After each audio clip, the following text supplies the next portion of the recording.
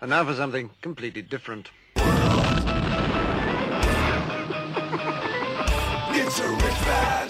Forget everything you've been told by others before. Get ready for the real deal, the full story, real talk about money, markets, life. Now, it's The Real Investment Show with Lance Roberts, presented by RIA Advisors.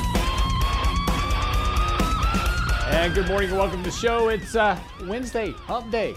That's getting through it already. So, again, just kind of getting through the week here. Danny Ratliff joining me today, of course, talk a little bit about changes to tax laws that are coming up now. Unfortunately, this is February, which means that April 15th is right around the corner. So, it just never gets better, but it's just all part of it. So we're going to go through some of the tax changes, of course, as tax filing season comes up. What about those child tax credits? What about, some of the extended unemployment benefits, things that you need to be aware of as you start getting ready to prepare for tax season. It's always the big thing. The other thing is also, we'll get into a bit this morning, talking about tracking errors. So there's kind of a few things that we're getting a lot of questions on here lately, and not surprisingly with the markets down, previously, and now the markets are rebounding strongly. A lot of questions about, what happens next and what does this mean? And we're going to kind of get into all of that today. NASDAQ's up about 7.4% over the last 3 days. Big rebound rally here. Of course, that's what we've been talking about this morning. NASDAQ's going to be up about 1% at the open, and that's really on the back of Google's news yesterday. So Google reported earnings yesterday, really just beat across all metrics. And again, this has been common with the big tech stocks here lately, Apple, Microsoft, Google now, just really kind of beating across all the estimates, really across the board. Big news for Google, though, is they are announcing a 20-for-1 stock split. Now, this is interesting because over the last few years, really, it's been mostly about corporations buying back shares. In other words, reducing their share count, which helps boost earnings, right? So if I earn $1 a year, simple math, right? My company earns $1 a year in earnings and I have 2 shares outstanding, then my earnings per share are 50 cents, right? So if I buy back 1 share, now all of a sudden my earnings per share are $1, right? So I look better. Even though I didn't increase my sales, I'm still only earning $1. My earnings per share went up dramatically because I bought back 1 of the shares. So that's real basic math, but you get the idea. I get the illusion that even though I'm not growing sales, my earnings are getting better simply by buying back the number of stocks that are the number of shares outstanding. Google's doing just the opposite of this, right? So they just kind of killed it across the metrics, right? In terms of earnings growth, and this is all based on per share metrics. Now they're going to increase those number of shares by 20-fold. Because when I do the stock split, I'm going to increase my number of shares by that amount. So again, big jump in shares outstanding when they do the stock split. The good news is, of course, that this will reduce the value of Google from roughly $2,500 a share, $2,700 a share, to basically about 14, right? So you're going to have this big reduction in the price of shares. So you take, if you want to figure it out, take 27.52 divided by 20, and that would be the new share price. Now this is going to happen in July. Right, so this is going to lower that value. This is going to give people, the theory is that more people will have access to buy the stock. If I have a small trading account right now, I can't afford to buy a $2,700 stock, but I can buy a $140 stock. So it makes a whole lot of difference in terms of getting more retail investors into the markets when you get lower share count. So again, but this is an unusual thing, right? Stock splits are something that become a rarity really over the last couple of decades as it's been more of a search for creating earnings per share growth. We've been relying on stock buybacks to help support asset prices, but and again, back in the late 90s, stock splits used to be a regular thing. I used to get every time ExxonMobil got to $80 a share, they would split their stock, and if it got to 80 and it didn't split, everybody would be calling me up going, they're at 80, are they going to split? I was like, it's up to them. But but this has become a real rarity as we become more dependent on stock buybacks to help support earnings per share. Stock splits have become a bit of a rarity. So again, not completely rare. Tesla did it also. Did a 5-for-1 stock split. But Google will be up today about 10%. So it's going to be a fairly large jump. It's going to put Google back around the 50-day moving average this morning. And again, kind of coming off that very oversold level, breaking out of this recent downtrend they've been in as well. So that's all very good news, very bullish for Google shareholders this morning. We have about a 5% weight in our equity portfolio. AMD also out this morning reporting earnings. Those earnings were better than expected. That stock also going to be up 11%. That's also going to probably bode well for other chip makers in that sector, like NVIDIA. Those will probably also be up today as well. Again, NVIDIA, AMD, those are kind of the chip stocks. We own both those shares, full disclosure, in our equity model, because those are going to be focused more on kind of next-gen technology, the metaverse, all this. That's, graphics, gaming. Those are the companies that are Bitcoin mining with NVIDIA. So those earnings will probably continue to do well as we move forward in this environment. Now, again, if you'll notice, the ones that are doing well here in terms of earnings have been technology. Now, ExxonMobil also had very good earnings out yesterday. Stock was up about 5% during the day yesterday. Really good earnings growth in terms of an oil and gas maker. Now, this is, of course, the whole ESG thing. One thing, I've got an article coming out, and I wrote about this recently for the Epoch Times, which is that if you take a look historically, while we get into this whole idea that we want to be ESG investors, right? Environmentally, socially, governance conscious, right? We want to be new climate referendums for the entire market. This is the new thing. Lots of funds being thrown up now that all have the ESG title. Doesn't mean they actually invest in ESG stocks. But as we've noted before, back in the 90s, we were doing this with SIN stocks. And once SIN stocks began to outperform everybody else on the planet in terms of the stock market, everybody ditched this idea of not investing in SIN stocks, started investing in SIN stocks again. I would suggest that with ExxonMobil breaking out to new highs here, and again, if you kind of look at ESG versus energy, right? Energy's the dirty energy. We don't want to own them anymore. They're terrible.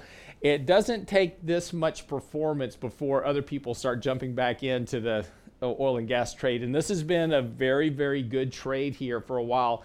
We're long ExxonMobil and Marathon in our portfolios. Now, importantly, after they announced earnings yesterday, stock did well. 3 standard deviations above the moving average, very overbought. We took profits last couple of days, and really it's just those positions very extended here. Probably going to get a pullback. And as I was saying a second ago, if you take a look at what's happening with Google, Apple, Microsoft, etc., those stocks are doing well. Their earnings growth is very strong. And if we move into a disinflationary environment, which is very likely later this year, those technology stocks are going to continue to outperform the reflationary stocks because of that ability to generate growth in a slowing economic environment. Now, one thing in particular that we talked about previously is watch profit margins for these companies, because one thing that is becoming evident through this earnings season is that profit margins are contracting. And that's because of inflation, higher labor costs, those type of things that can't get passed through. That's beginning to shrink profit margins for these companies. So in other words, the best of the best is likely behind us now. That $5 trillion in liquidity that generated all that economic activity that all flowed through right into earnings. People were out buying stuff, buying Apple products, buying Microsoft products, whatever it was, gaming, etc. That all flowed through right to those bottom line earnings. That's why these reports are so good. This is the end of the fourth quarter of last year, which was the tail end of all that liquidity and economic recovery. Inflation now is becoming a problem, less liquidity, profit margins now shrinking, which is going to make it a bit more challenging for earnings as we go forward. So we may be seeing the best of the best in terms of earnings for the time being, but we'll get back to this and more with Danny Ratliff right after the break. Don't go away.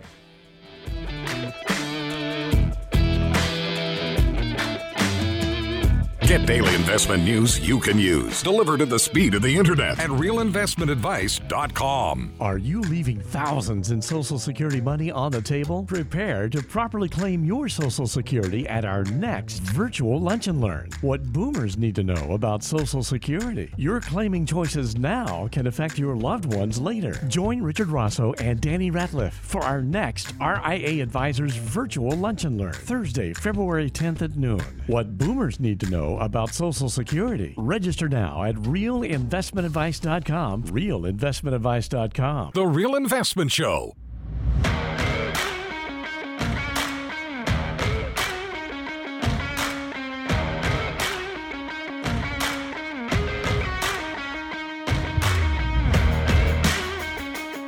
And what? Not yet. Are we there? Are we on? Okay. What's happening over here? I can't hear myself this morning. There we go. A little better. Good morning, Danny Ratliff. How are you, sir? Doing great. Good morning. So a few things to get into this morning.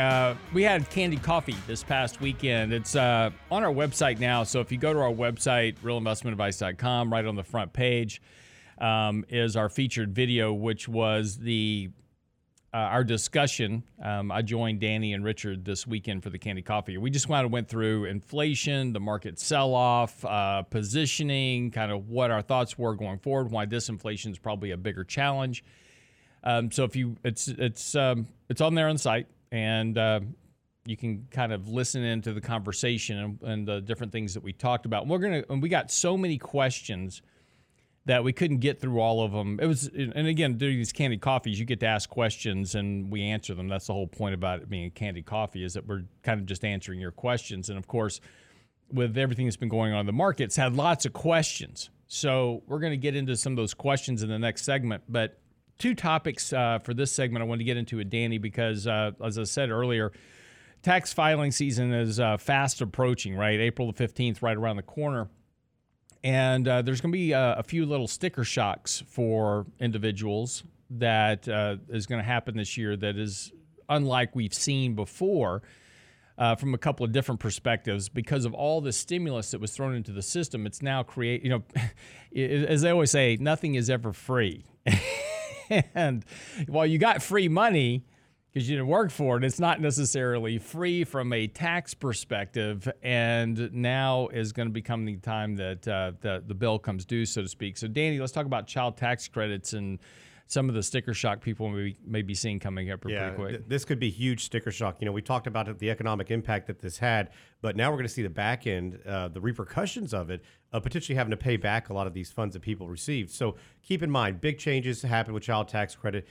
Number one, they moved it from $2,000 a year to $3,000. Also increased it up to children up to 17 years of age. But another kicker, if you had children under 6, they'd provide you with an additional $600. So essentially, $3,600 for families with children under 6 years old, $3,000 if they were over. So the big kicker here is the change was they made this instead of just a credit on your tax bill to a refundable credit, and they started paying half of that on a monthly basis. So a lot of people just started seeing in their bank account money like, wow, this is great from the Treasury.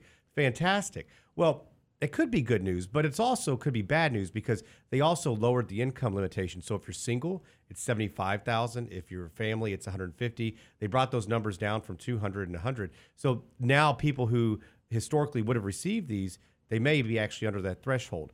You also can be phased out, meaning that you won't get that full amount. So what this means, everybody should have just actually received here recently a letter 6419 from the IRS. And what this letter states is how much money you received throughout the year. So remember, half of that was being paid out throughout the year, which was a big economic boom. So now you may actually have to pay some of this back. Now, you had the ability to go in and cut this off. The IRS did have a portal, so you could utilize something like that. Many did. A lot of people just said, you know what, I'll figure it out at the end of the year. I want to get as much money from them as possible. Understand that as well. Just understand they're going to want that money back if you don't fall within those windows. So what we fear is that they've made this so convoluted that you're going to need to hire a CPA, and it's probably going to cost you more than what you'd actually get from this by the time you're all said and done. So wait a second. Now, Lance, you talk about you remember how Kevin Brady wanted to do a postcard? Man, we miss those talks in those days right now. So some of the forms that you could have to have are Form 8812, 3911, 2555, 8379, 8332, 14039. Now, I'm sure everybody's very familiar with all these forms, as most CPAs are, I'm sure. Yeah. But sounds like Tom Brady calling a play. Not anymore. That's right. But so you get my point. This can be very overwhelming for many people. It's unfortunate that we've taken a good thing and now we've made it even that much more difficult. Well, I'm going to blame Facebook for this as well. Okay. Because used to be in the day, you would actually enjoy a trip potentially to the mailbox because there would be, a letter from a friend or a letter from a loved one, birthday card, whatever. And now because of social media and all this stuff, there's nothing good in the mailbox anymore. It's just bad news. Just I don't bills. even, I check my mailbox and I don't even check it. I send my wife down to do it. But about once every 3 weeks, and because there's nothing but junk mail and bad news in it. I mean, it's now Very you're going to get a letter. Guess what? Go check your mailbox. You got a letter from the IRS. That always brightens up your day. Hey, what's this, honey? Put in the shred pile. Exactly. I kid. But so you will be getting something in the mail if you have not already. If you have a family, so I would be ready to open. Make sure you put that with your tax documents. Hopefully it's a lot easier than what the current state of affairs looks like it's going to be right now. But beware. You could have to come back and pay some funds. So, one of the bigger things is that we talk about all the, the impact and, people unable to make, ends meet at the end of each month sometimes and, not being able to meet emergencies. And now you potentially have somebody coming out of pocket with a lot of money. Yeah. Because we saw this money was spent. I mean, it helped the economy quite a bit. That's why a big problem with inflation. In fact, some of the stats were that it brought 50% of the families below the poverty line above it. For about 27 seconds. And you and I talked about this, that was going to be great for the moment, but then next year it reset, and now where are they at? They're back below the poverty line. Yeah. Well, that's the wonderful thing about, this. And again, the idea of increasing child tax credit is fine, right? If they would have just left it a credit, so when you just filed your tax at the end of the year, it's you either get it or you don't, right? I mean, you're phased out, but you're not having to come out of pocket for it. And most people, as you were saying, since most people don't have any excess savings, and there was a great chart out just yesterday that we put out on Twitter showing that, when we talk about that $2.7 trillion in savings, it's all owned by the top 10% of income earners. Yep. Nobody else below the 90% has any savings of consequence. And, when you really get down into the bottom 50%, there's no savings at all. So, if all of a sudden there's a tax bill that you weren't depending on, where are you going to come up with the money from? Right. That's right. This is, and again, and if you have to pay an accountant or, heaven forbid, you file your taxes and misfile it, and now you've got now you really get that letter from the IRS that says, excuse me, not only do you owe us money, you now owe us money plus penalties. And that's never fun. Yeah. And that is just not a good way to start your day. So, anyway, just pay attention to it. It is a big issue. Again, my wife was getting, child tax credits, in the mail, and I'm like, honey, just stick those into an account because you're going to owe all that back at the end of the year. So, and that's the smart thing to do. Yeah. Unfortunately, just most families needed the money or spent the money. But again, and again, and let's go back to the inflation side of this. This is always the problem with government, which is, we need to do this, we need to help people. Nobody ever thinks through the process of, I give you $3,600 to go do child care. Okay, great.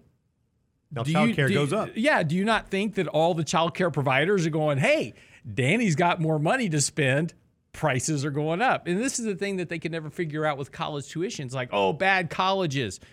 You're giving out free money for college. What'd you expect colleges to do with tuition, right? I mean, are you, but we didn't have this problem when the student loan were run by the banks. And you couldn't get student loans that easily because you had to qualify for them. You didn't have that problem with tuition cost. Get out of business, right? Well, your job is not to be involved in business. And I think they thought this was going to go on in perpetuity. So the issue here now is that it stopped in December. Right. So now you have that inflation that it created, and those guys aren't backing off. So now everybody has less money. Their free cash flows diminished. I mean, Well, and look, even if they had gone, and even if they had passed it into perpetuity, it still would have been everybody above the poverty line, but right back in it this year again, just because of the reset. Because unless you were increasing it every year, inflation's just going to put you right back to where you go. So correct. It's just, this is the problem with people we have running government. They have no sense of economics, even just basic economics. And that's even worse because you created the inflation that's not going away. Then you took it all away. Yeah. Oh, sorry guys, that was fun for a bit. Enjoy. Well, and speaking of that, Joe as we discussed yesterday, there was a lot of hope here that the Build Back Better plan would get passed in some form, which would potentially extend some of these child tax credits, provide some other money. And as I said yesterday on the show, early yesterday morning, I said there's really no incentive now for Joe Manchin and Kristen Sinema to go along with the Democrats on passing the Build Back Better plan, because when they opposed it, they raised a lot of campaign money. And yesterday, Joe Manchin said, "Now, Build Back Better's dead." Well, and one of his big things with this was actually the child tax credit, that he wanted families to actually be working to receive it. Yeah, Yep. Big deal. So, which obviously is probably not going to fly. Well, it's not going to fly, but his thought process is right. And again, if we go back to everybody wants to go back to talk about the 1960s and 70s. Why did you have 8% rates of economic growth? Because people were out, they were producing. You don't get economic growth unless you're working. And the whole backwards process that we have going on in government right now is we're trying to incent people not to work. If you tied your government incentives to work, where people are producing, they produce, they generate a paycheck, then they can go consume. That's what creates economic growth. You need that virtuous cycle. So yes, tie all your government support programs to working. If both parents are working, they need child care support, great. Help them out. No problem with that. But just raising minimum wages and providing free money doesn't help the production side of the equation. It's what creates economic growth over time. So, and economic prosperity and wealth equality, by the way. And that's part of the problem with Build Back Better plan, with many of these other plans that they have, is that it has no true productivity to it other than just a quick hit to it, and that's it. That's right. All right, we'll come back from the break. Questions from the horizon. From Candy Coffee. We'll get into those. We got a lot of them to get through, so we'll kind of do a rapid fire session of Q&As from the recent Candy Coffee. Stick around. More of the Real Investment Show coming right up.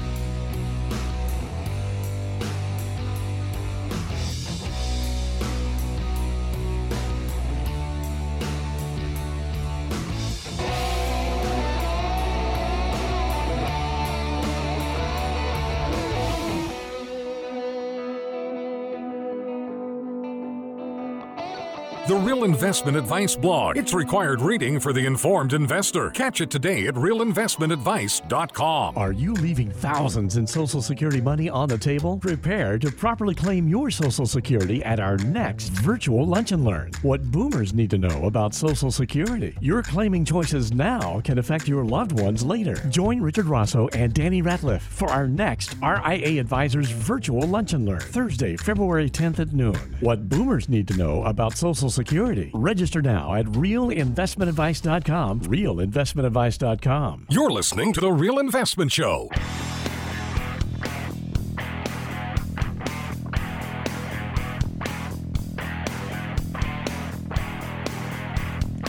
And welcome back to the show this morning. Danny Ratliff joining me, of course, to talk a little bit about questions from Candy Coffee this weekend. We had so many questions for our Candy Coffee event on Saturday. Again, if you didn't miss it, if you did miss it, glad you were there. Watch it again.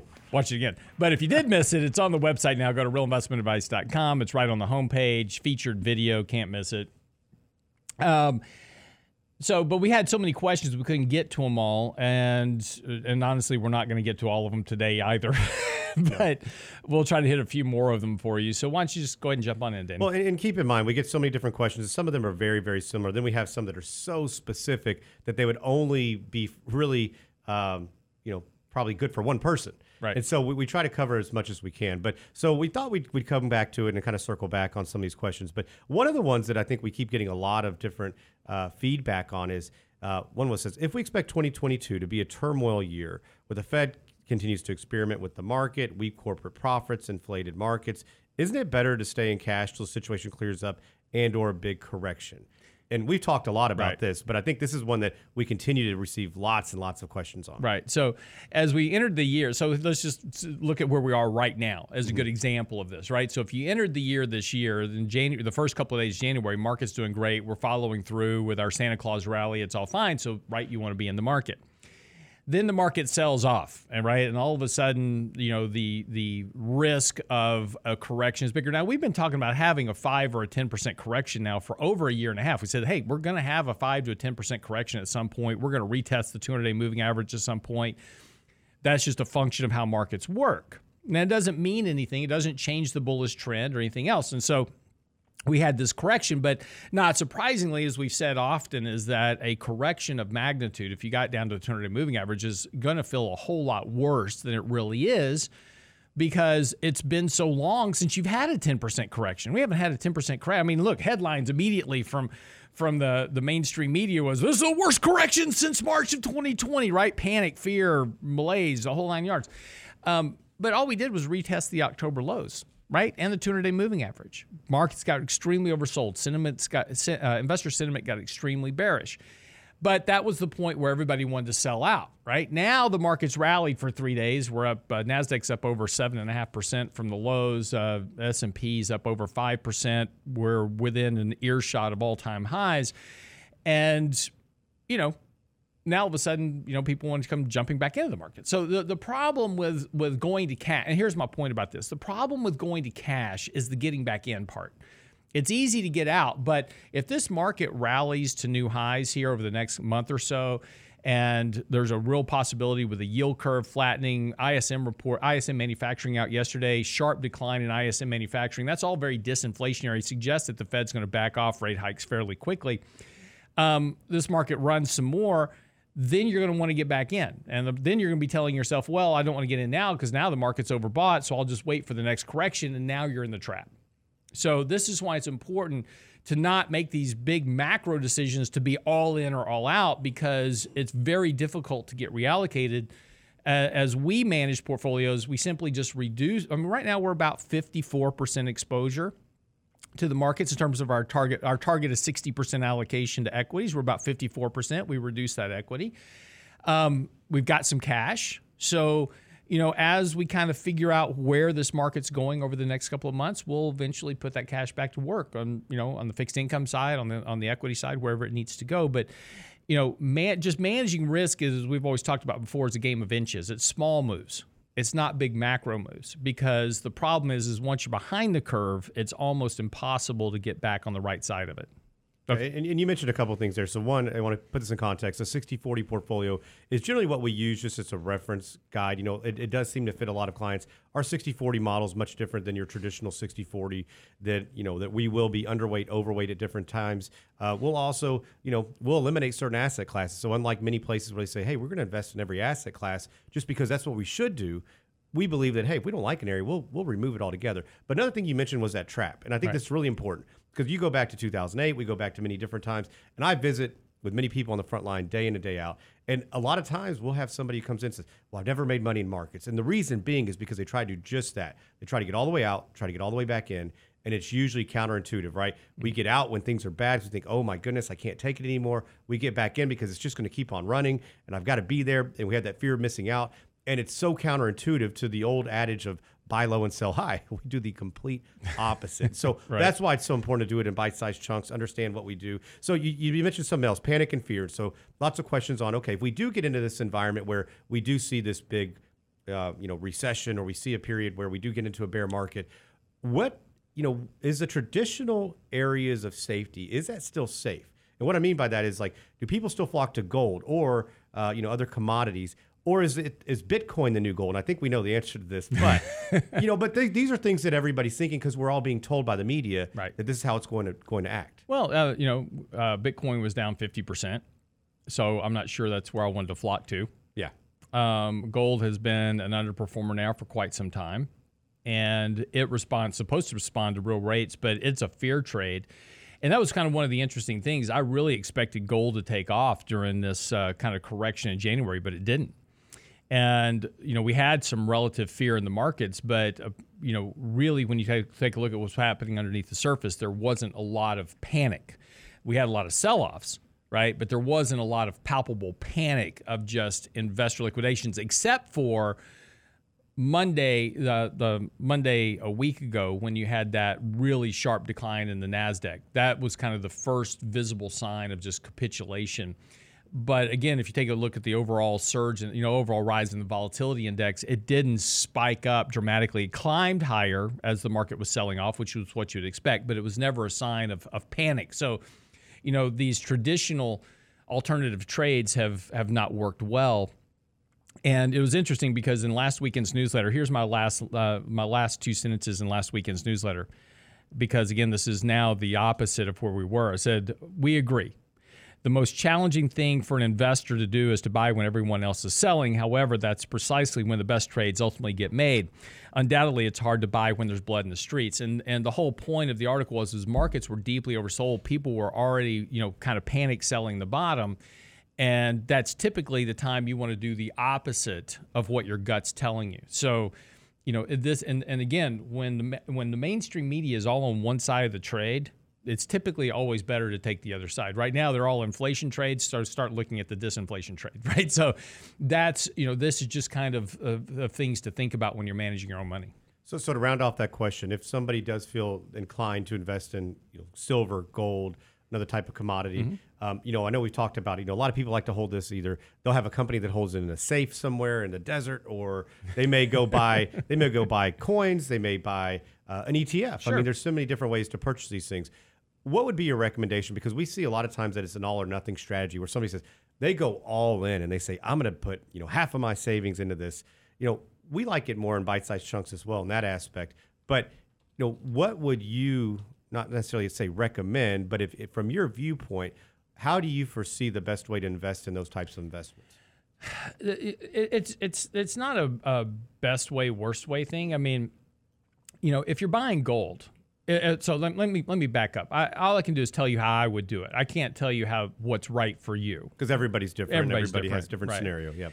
But if I was going to buy physical gold, I would buy coins that are collectibles, that have a numismatic value to them. Because yes, they're gold, right? So they do have the benefit of the gold price, but there's also that premium that's paid to have a collectible item. It's like buying a piece of artwork or buying a rare exotic car, whatever it is. Used car prices are going up right now. So as an example, I can buy a used car, and if I hold it temporarily, the price keeps going up, and I could sell it maybe at a higher price. But that's not always going to be the case for used cars. However, a collectible, a very rare, car of some sort, will hold value regardless of what the used car market's doing. So if I'm going to buy gold, I'm going to buy gold, a gold coin that has a numismatic value to it, that's a collectible. So buy rare gold coins, those type of things. If you're just trading gold, as an example, buy an ETF. And trade it. It's a commodity. So commodities go up and down in price. There's things that affect the commodity trade: inflation versus disinflation, inflation versus deflation, interest rates, those type of things. So if you're just trading the commodity, if you just want to own gold because you want to have a position to hedge against a potential runaway environment of economic collapse, just buy an ETF and trade that, because it's going to trade off the spot price of gold. But but if you want to own a bunch of gold bullion and have it sitting in a safe somewhere, more power to you. The only problem with that, and this is the issue that we always get into, and again, we just talked about this, and it works the same way with these type of assets, is that if you own a bunch of gold, it's great. The day you want to go sell it will probably be the day that everybody else is trying to panic sell their gold. So when you get down to your gold trader to sell it, there'll be a line wrapped around the building 3 times of people standing there wanting to sell their gold, and the price is going to be falling very quickly. It's always about supply and demand in the market.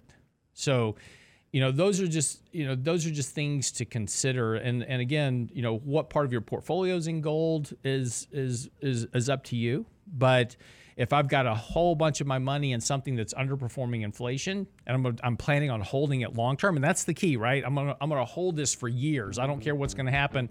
I'm gonna own gold for a decade because it's gonna hedge me against inflation. That's been a real losing bet for a long time. Hey, but not to mention, you just mentioned, where do you hold it? We just saw that the IRS went after somebody for holding it in a self-directed IRA, put it in their safe at home. Yep. And can't do that. They got dinged for it. Taxable event, looked like a distribution. So you have to be very careful on where you hold these assets as well. All right, we'll come back, wrap up with some more questions. Don't go away.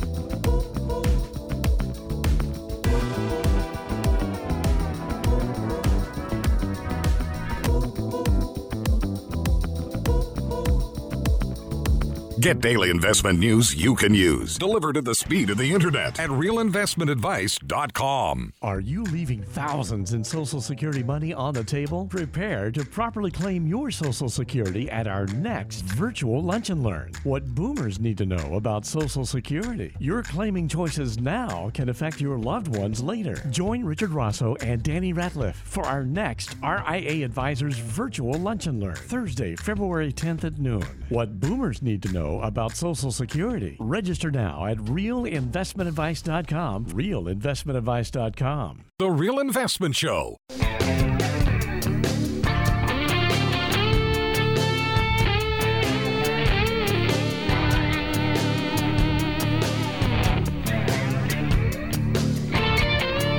And welcome back to the show this morning. I'm Rose Lance Roberts, of course. Danny Ratliff joining me as well. It's a Wednesday, so he's always here.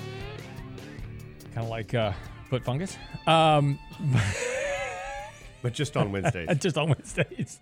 Kind of comes and goes. Yeah, you never know. I'm just teasing you. Foot Fungus Wednesday. It's a new tagline. Man, tell me about it. Goodness gracious, I know what you think of me now. Brought to you by Dr. Scholl's. I get up for this? We need to have Brett start, doing like, back in the early on the old radio programs, and the upcoming program brought to you by, Yeah. Calgon. Oh, Wash. man. What was it? What was their tagline? Calgon. Wash. Take me away. Yes. Take me away. So anyway, let's wrap up with some more questions here from Candid Coffee. Of course, again, if you didn't hear, we're answering some questions from Candid Coffee this past weekend. The entire presentation is on our website. We went through a lot of stuff about markets, money, investing, disinflation, kind of our thought process heading out for the rest of this year. It's all on the website now. Go to realinvestmentadvice.com. It's right there under the featured video on the homepage. So, okay, let's continue on. So let's tie up our last segment. We talked a little bit about what the market's doing, inflationary hedges potentially, traditional hedges like gold. What does that look like? How would you invest in that? But where has that gone? Right, gold is significantly underperformed. Yep. Some of the other things it went all to commodities. Everybody was chasing the commodity trade, so oil and kind of hard commodities. That trade's likely over now. So oil prices are very high at this point, and they'll hang around here for a little while longer, but it's very likely as we move further into this year, and this is something we went to pretty good detail Saturday, and then Monday's article is hard assets, are they a trade in the making? Watch the dollar. The dollar is starting to rise here, and there's a lot of reasons for that, and that is an anti-hard asset commodity trade. So, there's a real possibility the commodity trade has peaked, and because economic growth is slowing down, we're going to start getting more. And again, go look at ISM yesterday. Go take a look at recent, manufacturing reports really across the board. That whole inflationary surge in the economy is likely peaked, and this is because the liquidity has peaked and it's beginning to roll off. Disposable personal, let me put it this way. If disposable personal incomes are unchanged this quarter, DPI will drop 34% on a year-over-year basis because the surge in the disposable incomes came in the first quarter of 2021, right? We had the whole $1,400 check from Joe Biden, et cetera, right? So that huge surge of disposable incomes is gone. And so you're going to have a very sharp drop in disposable personal incomes, which is going to translate directly into economic growth. And you're going to have slower rates of economic growth this year. In fact, Goldman out yesterday, we wrote an article in March of 21 called The Sugar Rush. And that was explaining why that surge in economic growth was going to reverse very quickly as we got into 2022. Goldman Sachs yesterday slashing economic growth. Atlanta Fed out on Monday talking about 0.1% GDP growth for the first quarter. So, yeah, be careful with the commodity inflation trade. It's likely over. Yeah, and it's been moving so quick. I mean, it used to be, the talk was this is a 10-year cycle, and it still, could be, but you need 10 years. You need 10 years of liquidity for that, right? Yeah. So, and look, if you don't believe me, just go take a look at tips. I mean, they're telling you all you need to know right now. Yeah, things have changed, and they're changing so quickly. So the year, in a lot of our reviews, we talk about what should we expect, and really it's being nimble. We want flexibility right now. I mean, If you're watching, Brent, you can bring up. I put a chart of TIP up on our screen, so if you're watching our live stream, you'll see a chart of the price of TIP, which will tell you what's going on with inflation. Okay, next question.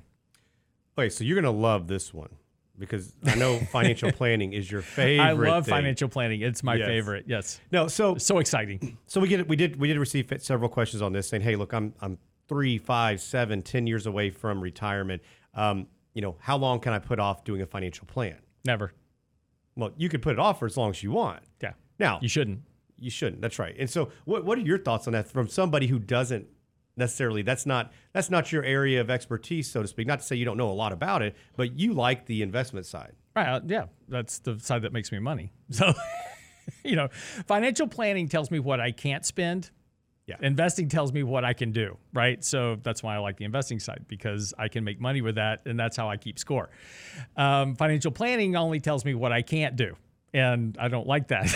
Well, so hold on now. No, man. That's my personal thing. I'm teasing. No, look, what financial plans give you is they give you some parameters about how much risk you can take, and this is the most important thing. And this is when you're designing your portfolio. I have two choices. I can put all my money into Bitcoin, right? And maybe I'll win. Maybe I'll lose 50% of my money, right? And we have this attitude when we're young that it doesn't matter. What people forget is that if I lose $2,000 when I'm 20, that's effectively about $60,000 to $80,000 of value out of my retirement account when I retire because of the growth of that $2,000 over time. Right? So losing money, we have this very cavalier attitude about losing money. It's just a couple of $1,000. Let me ask you a question. If you had $2,000 in your wallet and lost your wallet, would you just go, well, it's $2,000? No. You'd be like, man, that was, down payment on a car or whatever it was, right? Yeah. We have this very cavalier attitude about our investment accounts because it doesn't seem to be real money. It's just play money, right? It's just some digits on a page and it goes up and down in value every day. And it's all a game. It's like gambling in a casino. But if you start putting these things in perspective, and this is what a good financial plan will do for you, is saying, look, if you lose 10 grand, what does that mean for your retirement? If you lose 50 grand, what does that mean to your retirement? If you lose 100 grand, what does that mean for your retirement? Do you want to retire someday, or do you want to be like every schmuck else on the planet that's going to have to work until 90, right? Because the average American, 80% of Americans have less than 1 year's salary in the bank. They're never going to retire. And this is kind of one of the ironies of all this is like, we look at the labor force participation rate and we go, well, the labor force participation rate's low because all these people are retiring. No, they're not. They can't afford to retire. Yeah. They're not retiring on 1 year's salary. They may be retired. They're just working 4 part-time jobs. Yeah, they're not showing up in your metrics the way they used to. Exactly. They're at Home Depot, Lowe's, and Walmart, all working. Yeah. So, and you made a really good point. And I think that's a big misconception that many people believe because the financial media tells us that, okay, when you're young, you can take all this additional risk, and it doesn't matter if you lose 50% of it. But it becomes much more important when you're close to retirement because then you really can't afford to. But now it's one of those things. If you look back and say, what could this money have made over time had I not had that big drawdown? That's where things change. That compounding actually comes into play. Yeah, that's one other big fallacy on television is all the time is like, well, if you don't lose money until you sell. No, your portfolio value is what it is any day of the week. And if you're down 50%, you've lost 50% of your portfolio. That's it. That has nothing to do with the buy-sell transaction. Yeah. It is what it is. So I want to take that a step further because you're looking at it from a portfolio management and a risk management side. So the way we view this as planners, we want to take this holistic view and take a look at all the financial beings and things that are going on within your financial realm.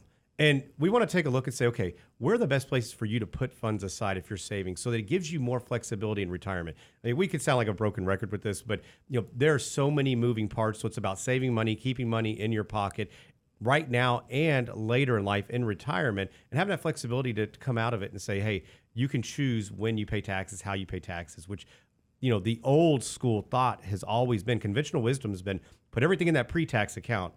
And you're going to have that tax-deferred growth, which is great. And then when you take it out, you'll be taxed at a much lower tax bracket. Mm-hmm. Unfortunately, we know that's just not the case. Yeah. So big part of it. So another one, we briefly broached life insurance during our conversation on Saturday. Right. And we had a lot of questions that follow up after that, and which we typically do when we have quick discussions around this. What what's a big take on life insurance and permanent insurance? We talked about, temporary, so term insurance, how that can work for risk management, but how you can use permanent for longer term solutions. Right. Well, two things here, and we've only got a couple of minutes, so I'm going to make this really kind of quick. But like I said on our Candid Coffee event, I said if I was 20 all over again, I would have never bought term insurance. I would have bought whole life permanent policies right up front and overfunded them my whole life, and I wouldn't be working now. And there's a reason for that, is because it creates tax-free compounded growth over time, and it truly compounds because it pays you a payment on the overfunding of your policy. Now, not every policy works this way. You're referring to whole life. Yeah, this is whole life mutual insurance, right? So not every policy works this way. So you've got to really know what you're looking at. You need to know how to calculate what you're doing in terms of your overfunding amount, because if you miscalculate your overfunding amount, you can turn it into a modified endowment contract. Don't worry about all this stuff. And look, Danny can help you through all this. So just email him and say, please explain what Lance was talking about. But if you turn it to a modified endowment contract, everything that was tax-free is now taxable. But the beautiful things about whole life insurance is that you overfund them, they grow tax-free. You can then withdraw money from them tax-free. And I do this on a regular basis to make real estate investments or to do other things. I use it to leverage myself, borrow from myself to make other higher yielding investments. And then when that investment pays off, I repay the loan from the life insurance, and it's all a tax-free transaction to me. So, there's some huge benefits to creating long-term growth. And then when I die, then there's a death benefit that goes to my family, plus all the extra cash that's been built up in the overfunding status also goes to the family as well. So it creates a huge nest egg for your clients. And best thing is that they're judgment proof against lawsuits. They are kind of like an IRA in terms of that. They grow tax free. Withdrawals are tax free, and then they can be used properly. And if done properly, and it can be used as a ILIT, which is a life insurance structure to help pay your estate taxes in retirement as well. So, or at death. So it does just a whole lot of great benefit for you. But if you can only afford term to insure your family at a young age, that's what you need to do. I just wish I would have known differently when I was very young in life. I would have done different. So wraps up the show. If you've got questions about it, look, email Danny, and we'll get into it. And again, we may spend a whole segment on this on the show here soon just to really get into the nuts and bolts of it. In the meantime, get by the website, realinvestmentadvice.com. Click on the Candid Coffee link. It's on the homepage right now. It's our featured video. Get all the conversation and send your questions, comments, and emails. realinvestmentadvice.com. See you tomorrow. It's a rich man's world.